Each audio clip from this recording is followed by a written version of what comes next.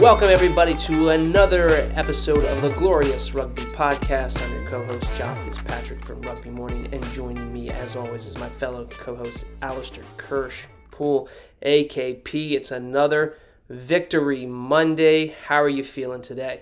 I'm feeling excellent. I'm feeling like second place in the East is exactly where we belong. I'm glad to be back there. What a couple of weeks it's been for Old Glory, right? Like, again, great win over the Utah Warriors, and we're gonna talk about that. Quick note for the folks who pick games, MLR games in Super Brew, only 8% of fans who picked that game picked correctly. I was one of the 8% that picked Old Glory to win the game. And again, it was funny because on Twitter I mentioned that I vowed to never pick against Utah again. I lied. I picked against them. I knew Old Glory. I didn't know. I had a good hunch, a good feeling that Old Glory was going to win. And sure enough, they did. But enough about me and my prowess or not at picking MLR games. Let's talk more about Old Glory DC through 10 rounds so far, Alistair. They are 4 wins, 5 losses. And again, what a few weeks it's been, because 3 weeks ago, they were 2 wins, 5 losses. And I believe the word we used in that one episode was frustrated. How are you feeling now? I'm feeling a lot less frustrated, but it's worth noting that this performance we've seen over the last few weeks, like, this is why those games were so frustrating. That's what made me so frustrated, is because I knew we had these games in us. These wins, we've played so well over the last couple of weeks. We've just lived up to the quality that we always had, but we weren't achieving earlier, and so that's why I was frustrated. I mean, sometimes a team is going to be bad, and that there's nothing you can do about that. But we didn't have a bad team. We had a good team, but we had a good team that wasn't winning games, and now we've got a good team that is winning games. Would you say this was Old Glory's most complete performance of the season so far? In some ways. I guess you could say we showed everything that we've done earlier in the season. We've flashes of everything we've been good at. Some nice dramatic tries, some nice well-worked tries, some great defense in the second half. It was a little like sampler plate of everything we've done well this season. Except the scrum, but we'll get to that. We'll talk about that in a little bit. I think my overall takeaway was I like the fact that Old Glory found a way to put the game away. And what I mean by that was it wasn't like gripping the edge of your seat. There's 5-10 minutes left in the game, and the outcome is still kind of up in the air. Old Glory found a way to be in control, to close the game out, to put the game away, and secure those 5 maximum points, table points they could get. That felt good. That felt good to me, and I got to imagine that had to feel good for the players and the coaching staff going into a bye week, and we talked about it. What a stretch of 7 games we have left. We'll talk about that in a bit as the playoff hunt really heats up. But AKP, give us the current playoff odds of the teams in the Eastern Conference after 10 rounds. So New England obviously is up at 100%. Like, there's almost no chance that they actually miss the playoffs at this point. And then you have, in a really tight tie for second place, DC. Old Glory is at 67%, and New York is at 66%. So they both have a clear head start on the rest of the league, and they're probably going to be the other 2 playoff contenders. But NOLA is at 36% and Atlanta's at 32%. It's worth noting that both of them control their destiny still, so if they win out, then they can make the playoffs.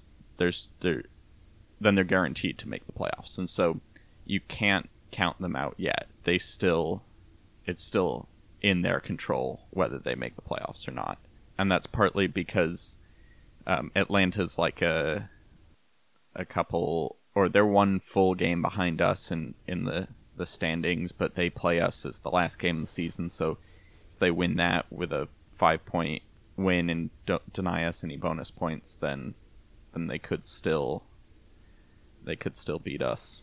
Yeah, and what's interesting to note about those, right, we're not going to play New York again unless we meet them in the playoffs. Nola Gold, they beat us at home. They beat Old Glory at home, and then Rugby ETL beat Old Glory at their home. We play both of those teams once more before the season is out, so those will be really important games. And we're going to talk about what those next 7 games look like. We got a bye week, then on the road against Dallas, and then a very important home game against New England. Those are our next 2 matches at the start of a really important stretch here. So, hang on tight. If you want some fun rugby, we are definitely going to get it. And again, just the simple fact that we're in the conversation, right? Compared to this time last year, night and day, right? The simple fact that we have a 67% chance of making the playoffs is exciting, right? And the momentum is there. Night and day difference between this year and last year. And AKP, you've been at all of the home games. It seems like, again, the weather wasn't the best, but it seems like you can hear it on the broadcast. The crowd's getting there. They're a lively bunch. So I'm encouraged by the fact that attendance is going to continue to go up as we start to get into some of these nicer days in May and June. Yeah, and we've had some unfortunate weather, which has definitely played a part. I mean, this game was delayed by 50 minutes because of lightning, and certainly when we got to the stadium, we didn't exit our car for about an hour because it was just pouring down rain, and with the lightning. So I do wonder if some people just turned around and went home, or some people looked at that weather report and said, nah, I'll leave it to another time. There were a lot of sports activities that were canceled on Saturday. My daughter's t-ball game, I'm the coach. That game was called off at the last minute because of the thunderstorms that moved through. So, unfortunately, the Dodgers did not play. But that's okay. Moving on.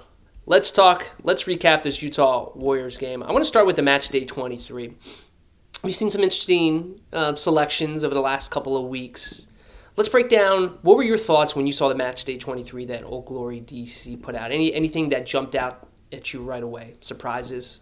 Well, it sort of jumped out to me that we've had a pretty consistent lineup again. We've sort of seemed to have found another lineup that works for us, and there weren't a whole lot of changes from last week.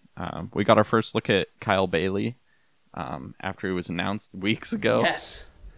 Yes. Finally gets in the lineup. Made an impact, too. Both positive and negative. Yeah. Yellow card was unfortunate, but overall I felt like he had a pretty positive effect. It's just nice to have an actual lock again. Yeah, I felt very steady. And look, I hope he's not going to face a sighting. His arm, his forearm maybe came up against the shoulder. There wasn't head contact. That was a big boy he put down too as well. Again, the plus to me is bringing that intensity, that physicality. I really don't like that word, physicality. I feel like it's overused. But anyway, brings that physicality, I'll use it, to the lock position. And I don't know. I mean, I was kind of looking around trying to read the body language of the players afterwards, and I think they're all kind of like, oh, okay. All right, Kyle. Hey, big hit, but certainly you're probably not going to see something like that from Kyle again. And he was probably just amped up, having not played in quite a bit. But to your point, a steady veteran presence at such a pivotal position where we seem to have injury concerns, where we've had some younger players who've had to step in. Again, Colin Gross has played absolutely phenomenal for Old Glory DC, but to bring in a veteran, steady presence, a guy who's a capped for Canada, throw him in the lineup, get him in there, I think that's nothing but good stuff that's going to happen for Old Glory. And that yellow card was unfortunate, but good to see him in the lineup. We got to talk about the front three. So again, you mentioned Kyle Stewart back in there. No Romero Herrera. We don't know. Injury concerns, resting him? I think probably. I think my guess would be that he's injured. Are we trying to find a 6XL jersey for him to put on?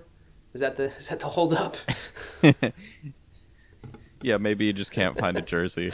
We've run out of materials.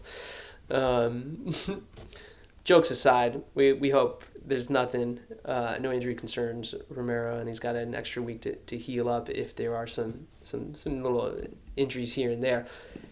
Number 10, the fly half, Graydon. Another excellent performance at 10, bringing Tito off the bench. We can talk a little bit about what's going on at at fly half there in a bit, but what are your thoughts when you saw Graydon there at number 10? Yeah, I mean, it's one of those like in basketball, playing the hot hand. You know, the player that's bringing you the results. You got to keep him on, and Boyd has been giving us the results. He's stepped into the fly half role, and he looked better this week than he did last week. Even he looked more comfortable as an attacking threat. He ran some great lines, like just cutting through and spotting his gaps and going for them. He seems to be settling into that starting role really well, and you can't argue with the results. We just look a bit different on attack when he is there and providing those distributional skills. He doesn't have the kicking game of Tito. It's noticeable. He doesn't get nearly the same distance on his clearance kicks. He doesn't have that like tactical kicking flair of getting 50-22s all the time and really putting the opposing back three in a difficult position. But he's got the distributional skills, and I think it makes up for it. I'm going to jump ahead here and ask you a question. Get your thoughts on this. So, Oak Glory's on bye. Then they go down to Dallas. We know Dallas has the Argentine influence.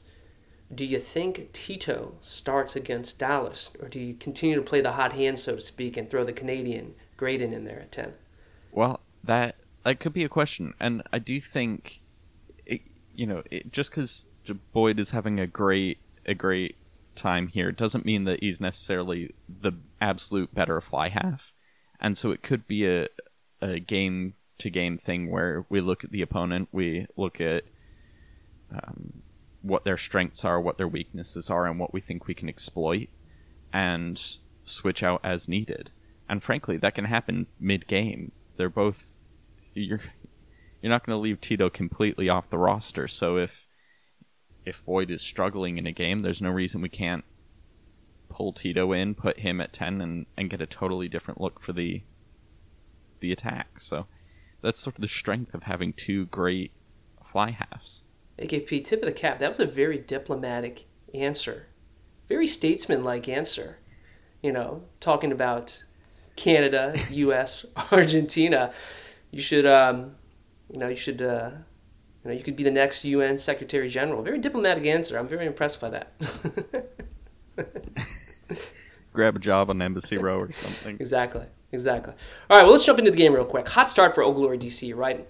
2.5 minutes into the game, attacking scrum. The ball gets kicked out. My boy Willie T with a nice little grubber. And again, we've talked about this in the past, about how we've had some bounces not go our way. A great run by Penny Lasanga, scoops it up and scores. Old Glory, within the first 3 minutes, scoring a try there. And then just a couple of minutes later, they come right back down and score again. The line-out seemed to have some stuff we were working on, getting a little bit better there. And there's maybe Kyle Bailey's presence there, but nice driving maul. Sujan dots down, and guess what? Old Glory's up 14-0 within 10 minutes. I mean, what a hot start. What was the crowd feeling? Yeah, it felt so good. We felt in control, and we seemed to, I've been fearing this Utah match because they're such a hot team right now, or they were going into this match. They were putting away some great opponents. I figured it was going to be a really, really close game, and then we come out of the gates, score 2 tries. We had basically all of the possession. We just looked to be in complete control of the game in the first 10 minutes, and obviously they had their chances later on, and we didn't feel quite as in control at the beginning of the second half. But yeah, hard to argue with that start. Makes such a difference. In control sounds right, all right. And what better way to keep Utah's potent offense from scoring by then just holding on to possession? And that's what Old Glory did. They possessed the ball so much, and guys like Mano and Cruz and Makini couldn't really get going. And certainly we saw how Utah can come back quickly. Lance Williams had a nice little run. They dotted down. And they can score quickly and in bunches, and they started to claw back. But heck, going into the sheds at halftime, Old Glory up by a try, you had to feel good. And again, felt like Old Glory was in control of the match. It wasn't hey, we're letting this slip away from us, or hey, we're trying to scramble and get a try to cut back at the deficit. Old Glory felt in control in most of the first half. And I got to ask you, from my vantage point, it seemed like the lineouts were improved a little bit. What did you see there that was different? Yeah, the lineouts were not perfect, but they were much, much better. I mean, when you think about the absolute disaster that they were against Atlanta, where we won like 20% of our own lineouts, this was they were at least competent. We generally won our own lineouts, and that's a sort of baseline minimum that you hope for. And I do wonder if it's the influence of having someone just a little bit taller in Kyle Bailey being in the lineup and being able to jump just that little bit higher, being able to lift that little bit higher just makes that the difference. Yeah. I mean, certainly the conditions, right, with the rain delay, so it was definitely the ball had to be getting wet out there and slippery, so certainly line-out issues are going to happen when the weather isn't the best for throwers and catchers there, of course. But, you said an improvement, right? And that's all fans are asking for is an improvement. Can you win more than the majority of your line-out throws? Because it's hard to win games if you can't. So certainly some issues there. But then when they secured the ball, it seemed like there were some good driving mauls. I mean, that second try that they scored, what a great, what we've seen in the past with Suchon at the back, the ball's there, they're just pressing forward, and it's like they're marching down the field and dotting down. I mean, that's just fun to watch. Yeah. Yeah, we saw some good stuff there. And our maul defense, too. I mean, we were getting pushed back a little bit in scrums, but we were not getting pushed back at all in the mauls. I think there was one where they managed to score anyway, but mauls are such a powerful tool that you're never going to stop every single one. And for the most part, we managed to really shut them down pretty well. Yeah. So I got to ask you a question. So after Utah, we talked about Old Glory getting off to a hot start, being in control. The third try that Old Glory scored was a penalty try that was awarded to them. You talked about how Graydon's made a couple of nice line breaks. He had a guy on his right and his left. Tusitala was on his right. I think Bavaro might have been on his left. Tried to get a pass off. Joel Hodgson, the fly half, I think grazed it, got enough of a fingertip on the pass to kind of dislodge it, knock it forward a little bit, and went to Utah's hand. That pass lands to Danny Tusitala. That's a sure 7-pointer. Did you think it was a generous call that Old Glory was awarded that penalty try? Was that the right call from the TMO? I mean, I haven't watched it back on the computer, but from the stadium, yeah, it seemed to be instantly, like the entire stadium knew instantly that was like, oh, that's going to be a penalty try. Like the only question was for me is I didn't quite see whether he knocked it on or knocked it backwards, but if that went forward, then definitely penalty try, well earned, I think. I mean, you just can't be knocking the ball down. He wasn't going to be able to intercept that, and like you don't get to just screw up a scoring opportunity like that. You can't really argue if you knock a ball down that close to the try line that in a line break situation like that. And I think you nailed it 100%. In a situation like that where it's essentially 3-on-1, you can't get away with just trying to disrupt a play like that and not get penalized. And again, that pass lands in Danny's hands. That's a sure 7-pointer right there. So I think I just wanted to test and see if DC got away with one there or if the TMO made the right call. And I think we both agree the TMO made the right call. Yeah, I may be a little biased, but that's just the way it goes. You can't expect to get away with that sort of thing. And if they had gotten away with it, it would have been on some technicality rather than, like, in principle. It's just not the sort of play that we encourage in rugby. Yeah. Well, let's go a little bit later in that first half. Kyle Bailey, the yellow card that he received. From the reaction in the crowd, what did the crowd see when they saw that? From your vantage point, what was going through your mind when you saw that hit? Well, it was one where, because it was a little bit off the ball, I think a lot of people missed it. I certainly didn't see it when it happened. And so someone sitting next to me pulled out their phone, and like we watched the replay on the phone. But Yeah, and it was not a good hit. Again, the sort of thing that if he'd gotten away without a card, it would have felt a bit like him getting lucky because he did not have the right form. He didn't really try and wrap too much. He wasn't low at all. It just was not a good tackle at all. So it seems fair to me. Certainly want to protect the players. Player safety, health and safety is important. What makes me nervous about it could be the potential sighting here this week, and we just talked about it. It was great for Kyle to get into the lineup, bring that veteran steady presence, but could we potentially see him miss a game? And there's a bye week this one, so that won't matter. But could we potentially see him receive a 1-game suspension? Was it worthy of a 1-game suspension? And could you see him missing the Dallas game? I mean, it's possible. I would be a little surprised if that happened because they'd have to decide that it actually did warrant a red card at the time. I mean, but at the same time, you can't. I don't think I could complain too much if they did decide that. I'd be surprised, but he sort of brought it upon himself. It would be very unfortunate for us to finally get him in the lineup and then suddenly lose him, especially because if he were to miss more games than that, you start getting into players have to play in at least 4 games to be able to play in the playoffs, and so you start running against that limit where he might also miss the playoffs if he got suspended for too long. But I would be surprised if there was a long suspension. And look, I agree. The TMO, they looked at it. There was not head-to-head contact. The shoulder or maybe the arm kind of came up against, hit the opponent's shoulder. It was such a bang-bang play where the player could have received the ball there. I mean, it was an obvious attempt to try and fool the defense there. Yeah. So Kyle, he's not just going to sit there like a limp fish and get, blasted by the runner there. So I don't think he'll get a citing. I certainly hope not. I anticipate that there's probably no issue, the yellow, and that'll be it, and he'll be fine and okay to, knock on wood, play against Dallas. But certainly makes me a little bit nervous.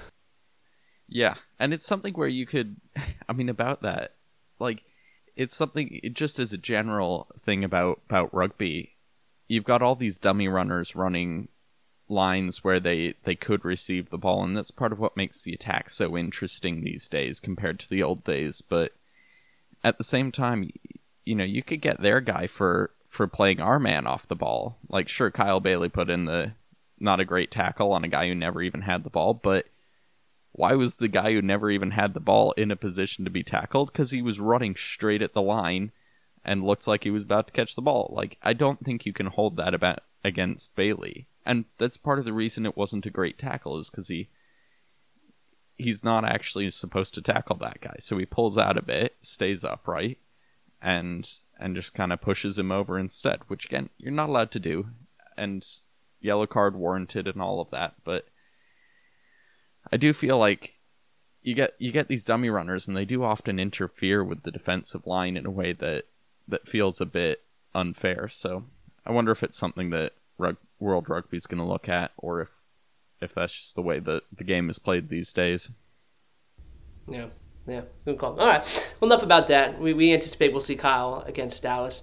I want to close out the kind of the recap of the Utah Warriors game. That second half, again, Old Glory entered halftime up by 7. The final score ended up being 36-22 at halftime. It was 24-17.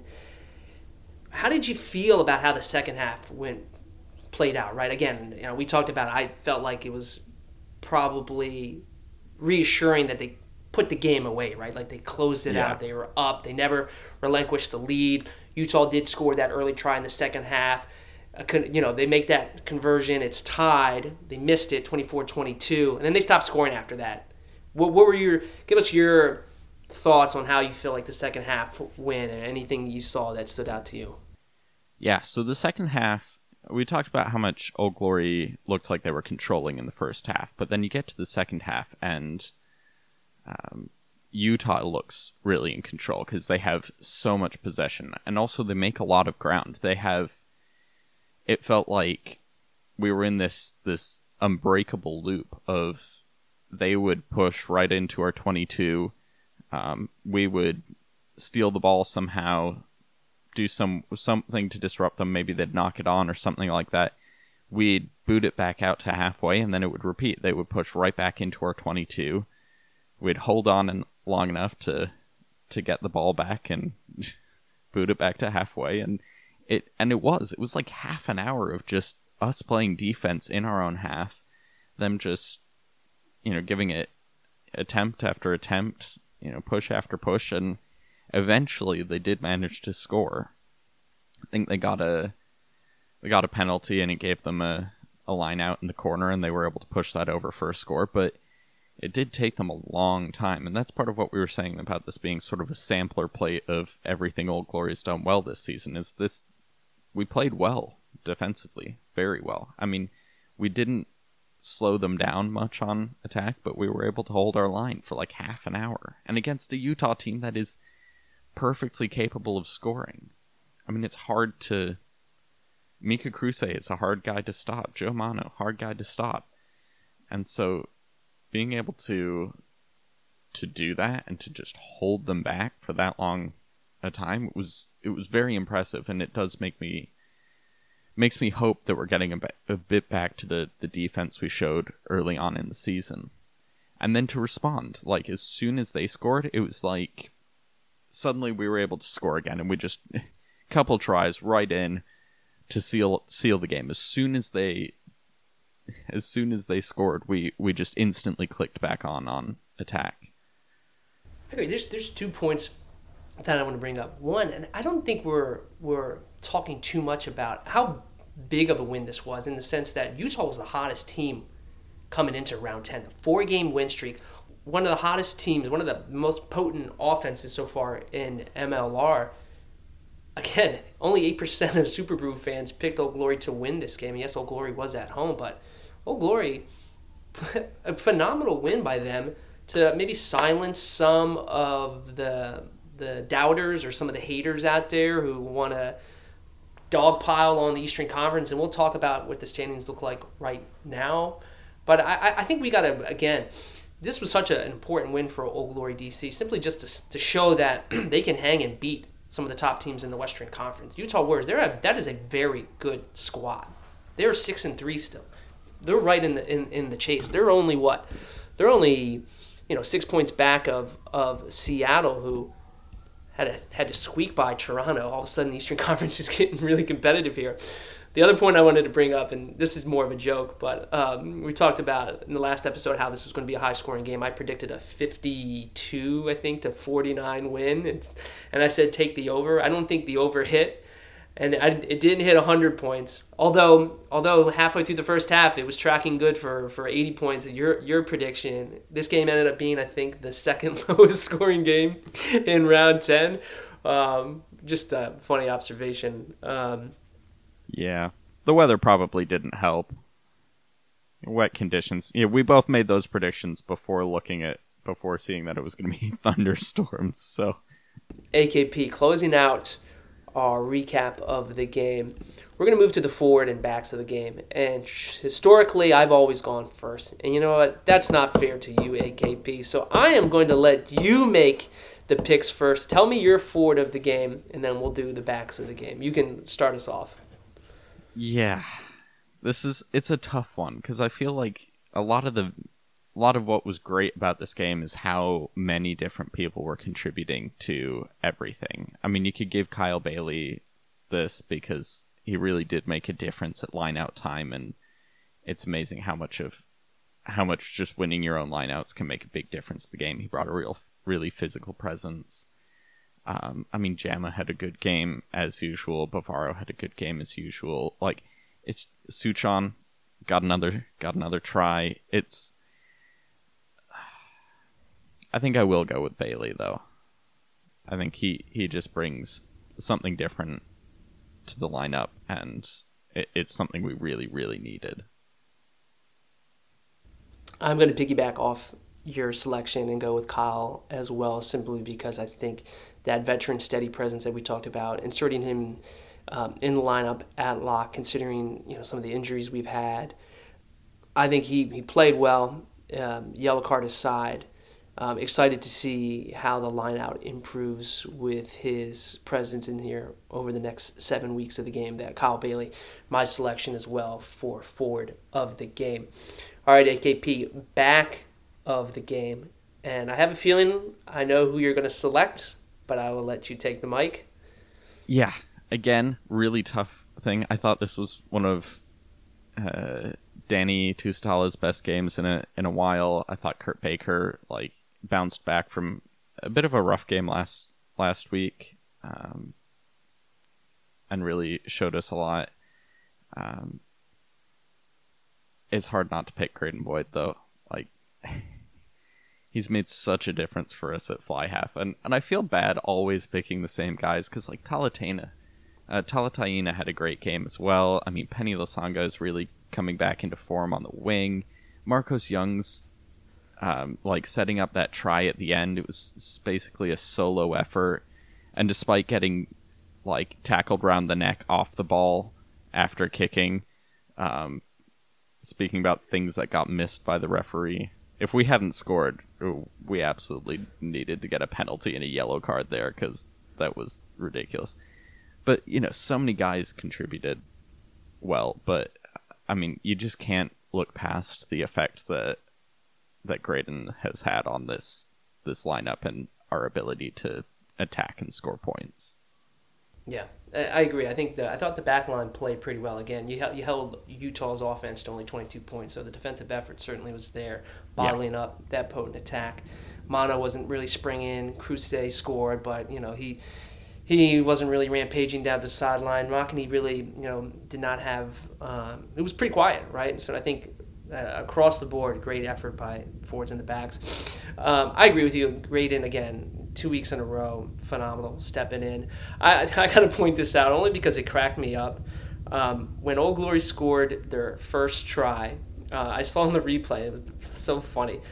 Penny Lasanga races in, he scores down. As he's dotting down, Connor McLeod is trying to, cover, come back and prevent a score.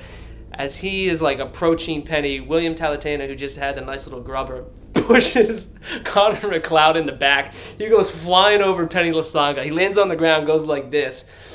Willie T, for him it was no big deal. Just get out of my way, out of my player. And he didn't even look back at Connor McLeod. To me, that cracked me up so much. I don't know why that play stands out in my mind other than the fact that Willie T is not a guy you want to mess with. And not because he's a mean or dirty player, but because his ball skills are good. He obviously brings something with his foot there. He can do dynamic plays. Oh, and then, by the way, he'll get aggressive and knock someone out of the way. I don't know why that play stood out in my mind, but I had a good chuckle. I went back and watched it a couple of times just because it cracked me up. Yeah. It's so funny to think back to some of his first games for Old Glory last year, and I felt like he was a lot more timid, or at least, he wasn't trying to be flashy. He was trying to play within the system and all that, and then he sort of realized that MLR is all about physicality, all about hitting people hard, all about individual players really stepping up and taking control, and since then he's just been an absolute bombshell. He's been such a solid presence in the centers there. They've been flopping guys, switching guys in and out. Palama's been coming in. There's been some injuries. Martinez has stepped in there a few times, but William Talataina, since he didn't really play the first 2 weeks, right? I didn't think he started playing until maybe week 3. I could have that wrong. I can't quite remember, but since he's been inserted in the lineup, he has played well. Consistently involved in scoring chances, getting tries, try assists, knocking guys off the ball. You love to see it. He's not my pick for back of the game, but certainly knocking Connor McLeod over was my play of the game. Amusing moment for sure. Who is your back of the week then? Oh, Graydon. Sorry, yeah, I think Graydon is my. That's true. We went over that. Piggyback. Yeah, I'm gonna piggyback off that. So we just copy my picks. That's right. I felt bad. I always go first, and it's not that you were copying my picks, but I think some weeks the selections were pretty clear. But for this week, for the record, I'm copying Alistair's picks, so everyone knows. All right. That closes out that closes out round 10, which is an entertaining round 10. Let's do a quick look at the standings after 10 rounds. Again, New England, first place, 34 points. Seem to have a pretty good control in first place there.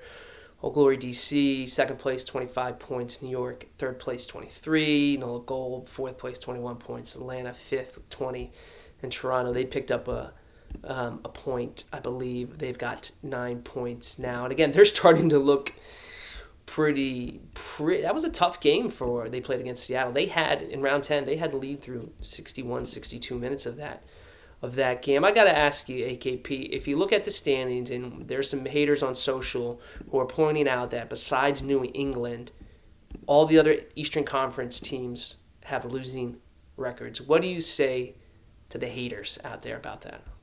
I mean, that's the way it goes. And it's not like they've got losing records, but not by much. I mean, yeah. Deal with it.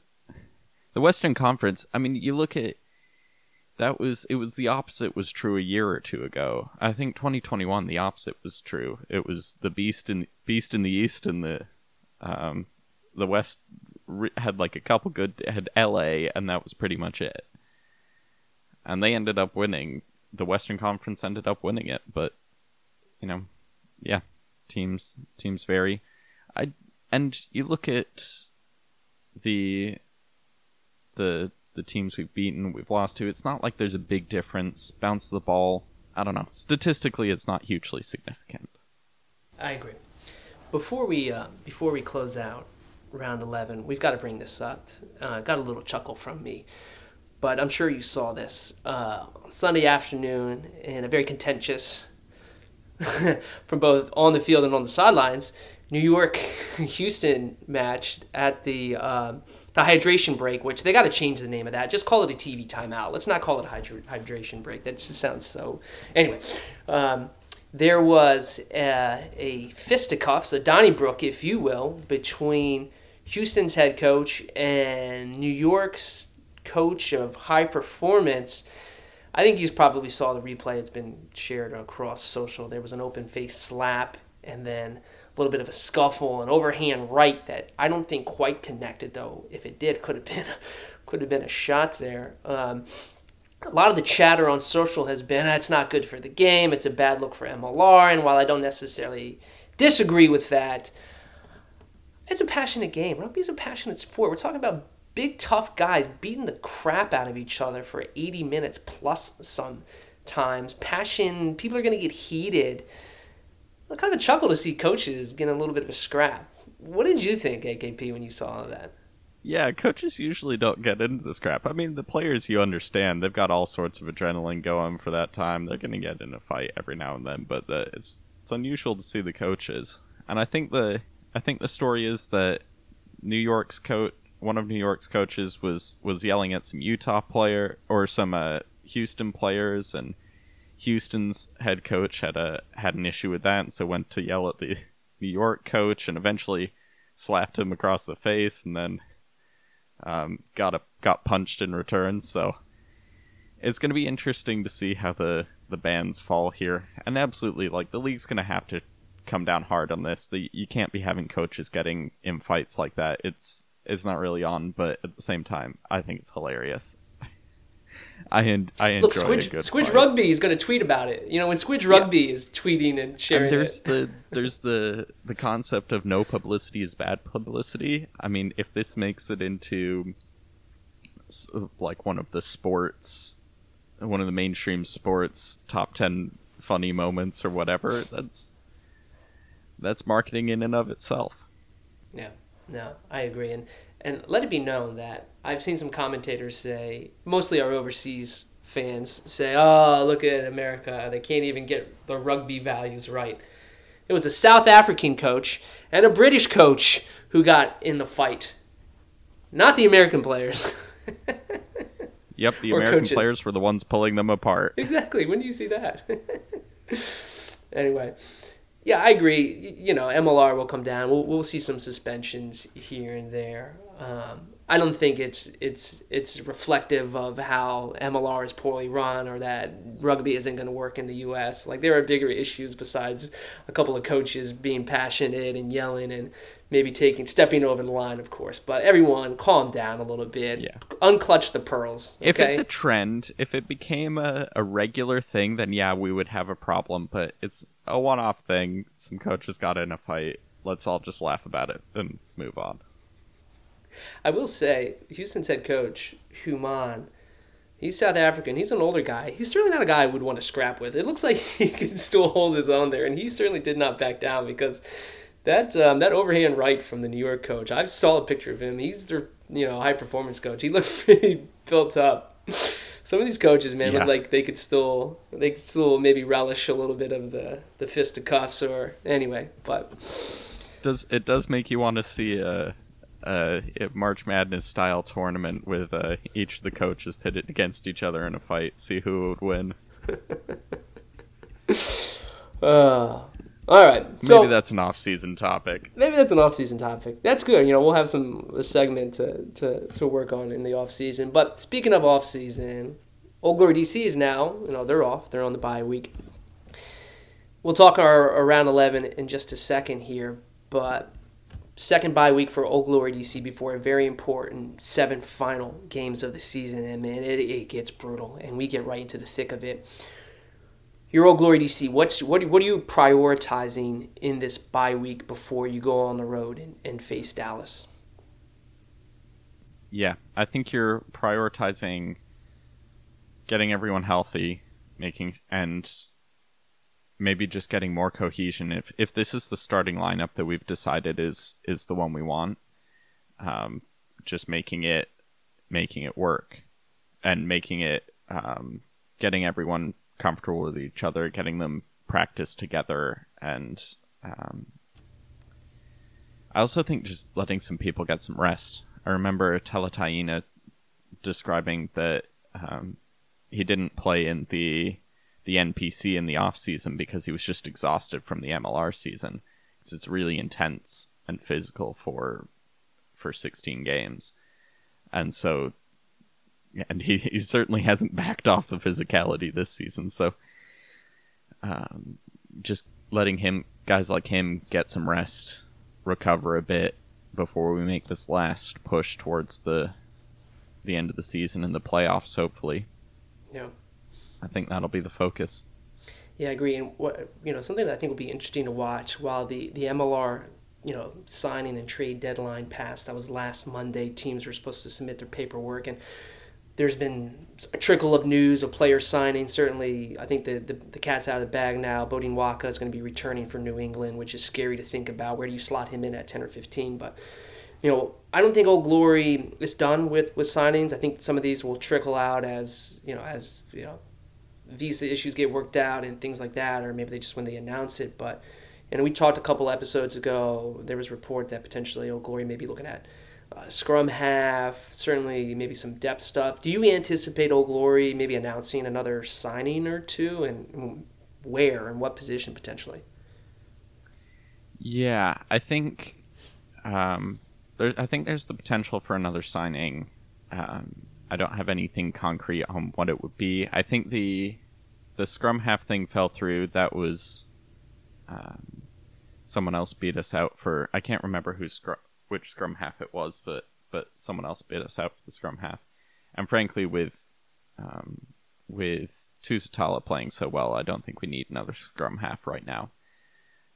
We could probably use another lock, but again, we would have had to known that long enough ago that we could have signed them already. So, yeah, we did have a new signing of another back row player just before last week before the game, but he obviously hasn't made it over yet. He's I cannot remember his name off the top of my head. Nico Jones, yeah. That was it. Yep, he's a son of a New Zealand legend over there. He seems to have had a really promising career as a schoolboy, and then starting in the MPC has been disrupted by COVID, and he's had some injuries too, so he looks like a really potentially powerful player for us if we can get him in time. Yeah, is he injury cover for Corey Daniel? Like, do we anticipate we'll see Corey Daniel again, or? I don't know. And the real question is, how do you fit another foreign player on the roster? Because we're really, especially with our back line, you look at the back line, you've got Tani Tusitala, you've got Tito, you've got Talataina, you've got Sao, you've got Lasanga. We're using like half of our slots just for the back line.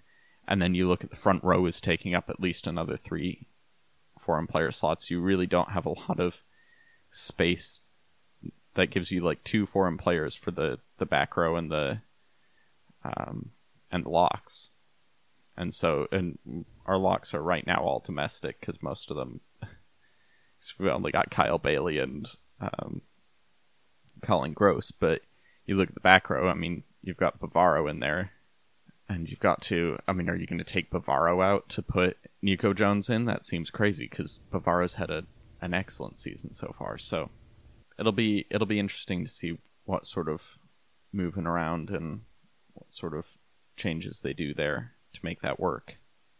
Yeah, I think you're right. The priority is rest, recovery, guys that are progressing through any injury rehabilitation. Hopefully that's going well, and getting as close as a healthy squad as you can for a very critical stretch run here. I mean, just looking at the next 3 weeks following the bye week, Old Glory on the road against Dallas, which, they're not an easy out anymore. It seems like they've been really improving, after their first win this season. And then Old Glory returns home on Sunday, May 14th against New England Free Jacks. And then a really quick turnaround. They have a Thursday night game, May 18th, at Toronto.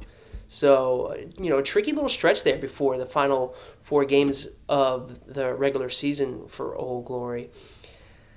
Need guys healthy. Need to make sure that we are pinning down what that starting 15 is going to look like in a very important stretch here. So prioritizing rest and recovery certainly will be the key here. AKP, I want to close out.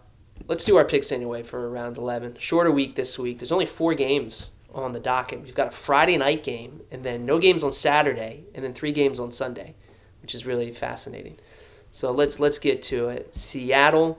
First of all, what your model? What's the success rate for your model before we go into our picks? Oh, I have not checked that. Oh, good. How'd you do last week? I went 5-1. I did okay. I my ding was on Chicago, pulling off a win over NOLA. Yeah, I think it did pretty well last week. I mean, everything. I think you went 6-0. 6-0 probably, because now that everything went sort of to chalk. Yeah, you picked New Orleans. Yeah. Well, because New Orleans has played better than Chicago so far. Yeah. The model doesn't make any aggressive, crazy picks. It just makes the boring picks because that's what it's designed to do. All good. All right, let's see how the model does in round 11. Only 4 games. So again, Friday night, Seattle at home against Dallas. That's a 10 p.m. Eastern time kickoff.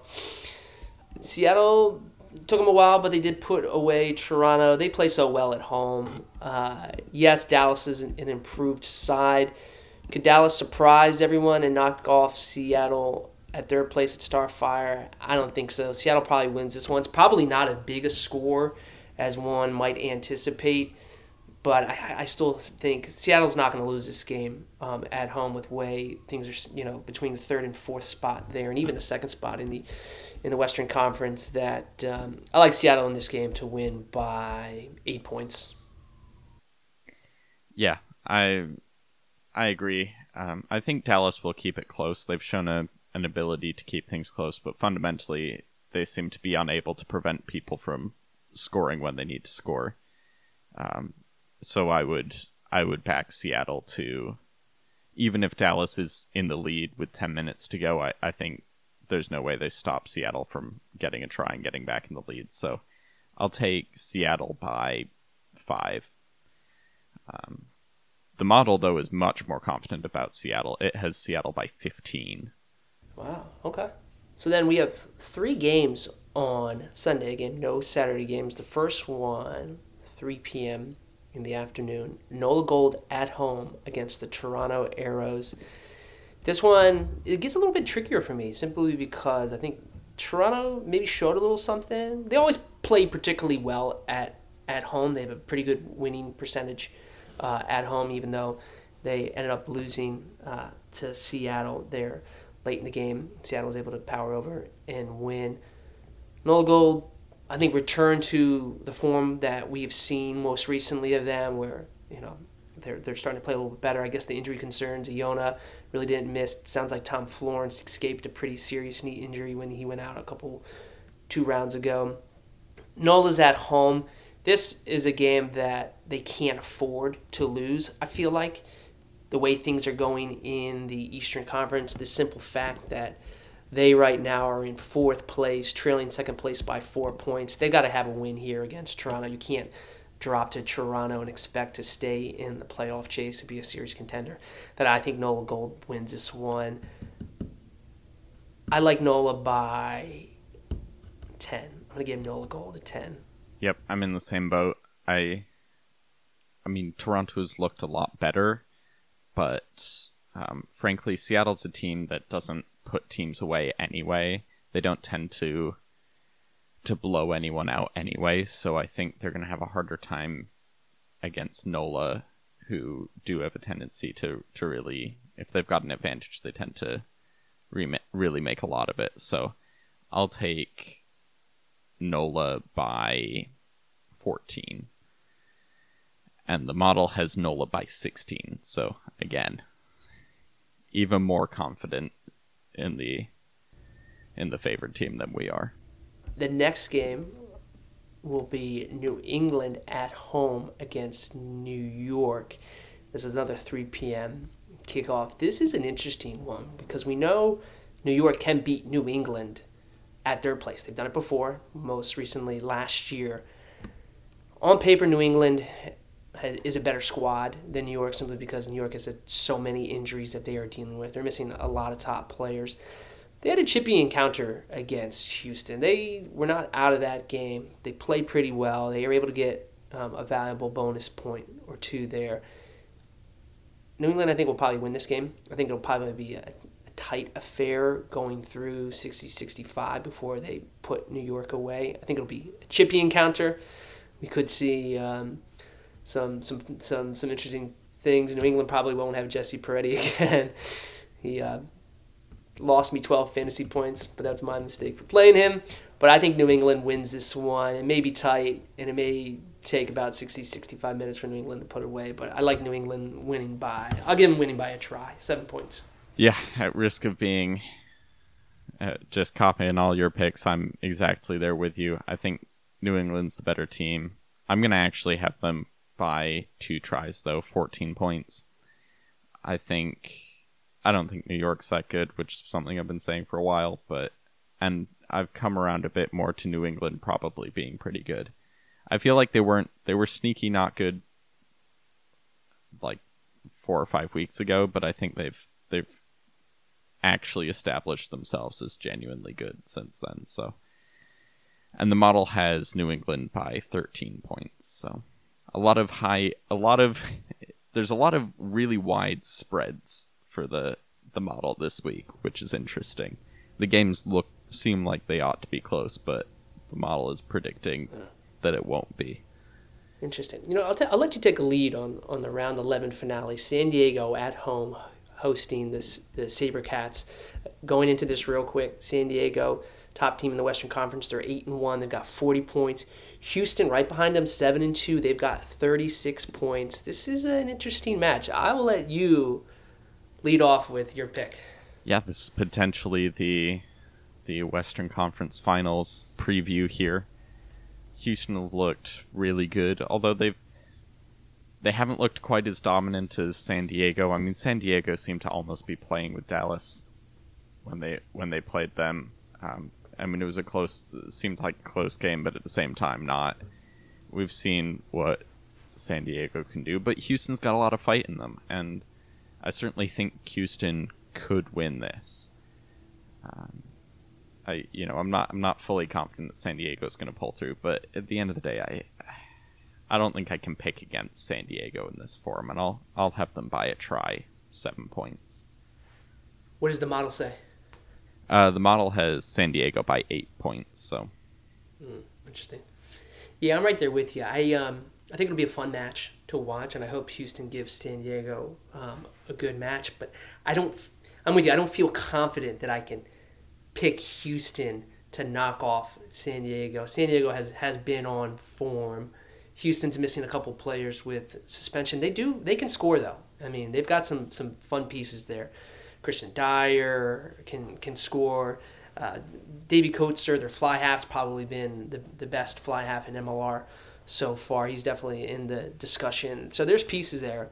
But I got to pick San Diego in this one. Are they going to run Houston out of the building? I don't know. I feel like Houston can match them on the physical department. But, yeah, I like San Diego. I'll give them winning by 5. That feels so wishy-washy. But they're going to win by 5. So yeah. Could be a high-scoring game, that one. Could be. So we got the bye week next week. We're still gonna do an episode. AKP, you committed to an episode next week. We gotta talk. We gotta preview. Oh, yeah. What's to come? Yeah, of course. Yeah. Yeah. All right. And I think we can have a good conversation about like really laying out what's gonna happen the rest of the season because yes, we're right in the last little bit of it here, and these games upcoming are gonna be make or break. AQP, you're getting right into the final thoughts. Close this out. Final thoughts for this episode. We're favored to make it to the playoffs. Tell that to yourself a year ago, and just remember how ecstatic you would have been if you had heard that we were going to be second in the East. Without it standing alone at second in the East, 2 points clear of the next best team with 7 matches to go. Imagine that. I love it. We'll catch you next week as we preview the final 7 games of the regular season, and we really talk about what the playoff chase is going to look like.